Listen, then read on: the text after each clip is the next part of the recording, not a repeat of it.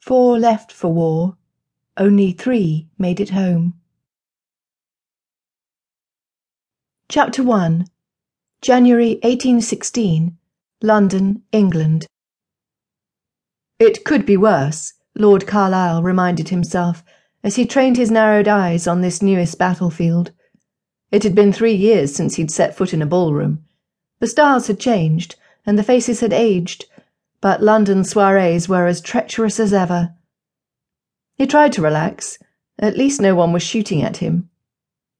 When he'd left home, he'd been playing Mr. Oliver York, heir apparent to a silent dictator, whom he'd been certain would live forever. Full of ennui and patriotism, he'd defied his father and skipped off to fight the French with his 3 best friends. Because what was the worst that could happen? Answer: war. He'd lost all 3 of his best friends. Edmund had been felled by an enemy rifle, Xavier hadn't spoken a word in months, and Bartholomew.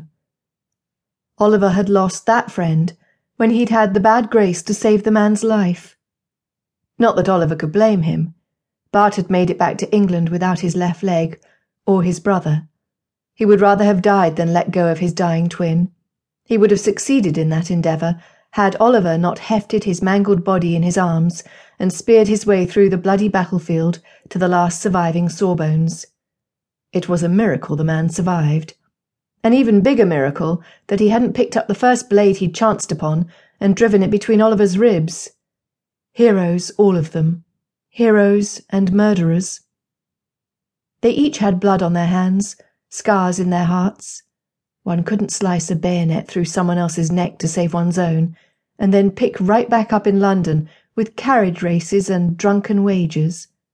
Drunken, yes, he was very good at drunken. Alcohol was the only thing that dulled the anger and the guilt. There had been no postal service on the front lines, so he'd actually made it all the way to his front door before the rest of the news had reached him. He'd lost his father. Oliver was Earl now. Congratulations. His father, per the subsequent scandal sheets, had come to his untimely end in the bed of his latest mistress, when her cook, unaware of his seafood allergy, had sent a tray of salad tossed with lime and prawn to the lover's boudoir. Death by salad.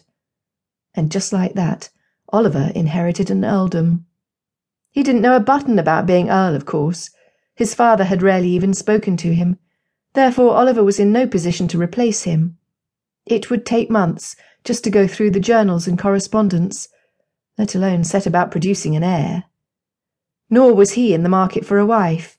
He could scarcely be responsible for one.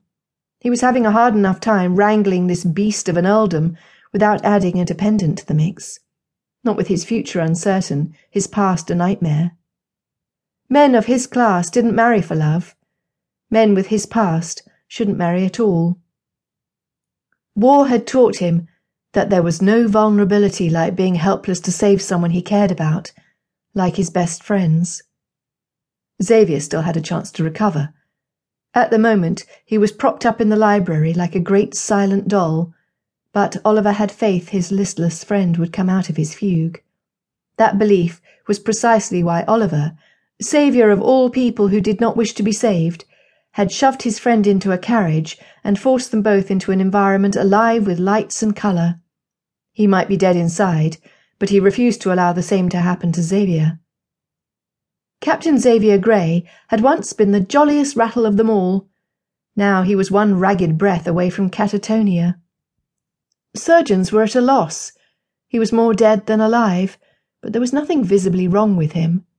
Perhaps all he needed was some reassimilation, wine, women, dancing, a reminder of what they'd fought for, and what was still worth living for. So Oliver had sent for his friend and an army of tailors. The 2 of them could out-dandy Brummel himself. Xavier had been easy enough to shepherd along, since he was mute and pliant as waxwork. Perhaps a smidgen more lifeless. And now they were at a ball. One look at Oliver's face ensured no one would deny them entrance, but what was he to do with Xavier? He had fallen off his chair when Oliver had attempted to seat him in the ballroom with the spinsters. So Oliver had been forced to settle him in the library, in a wing-back chair with plenty of pillows.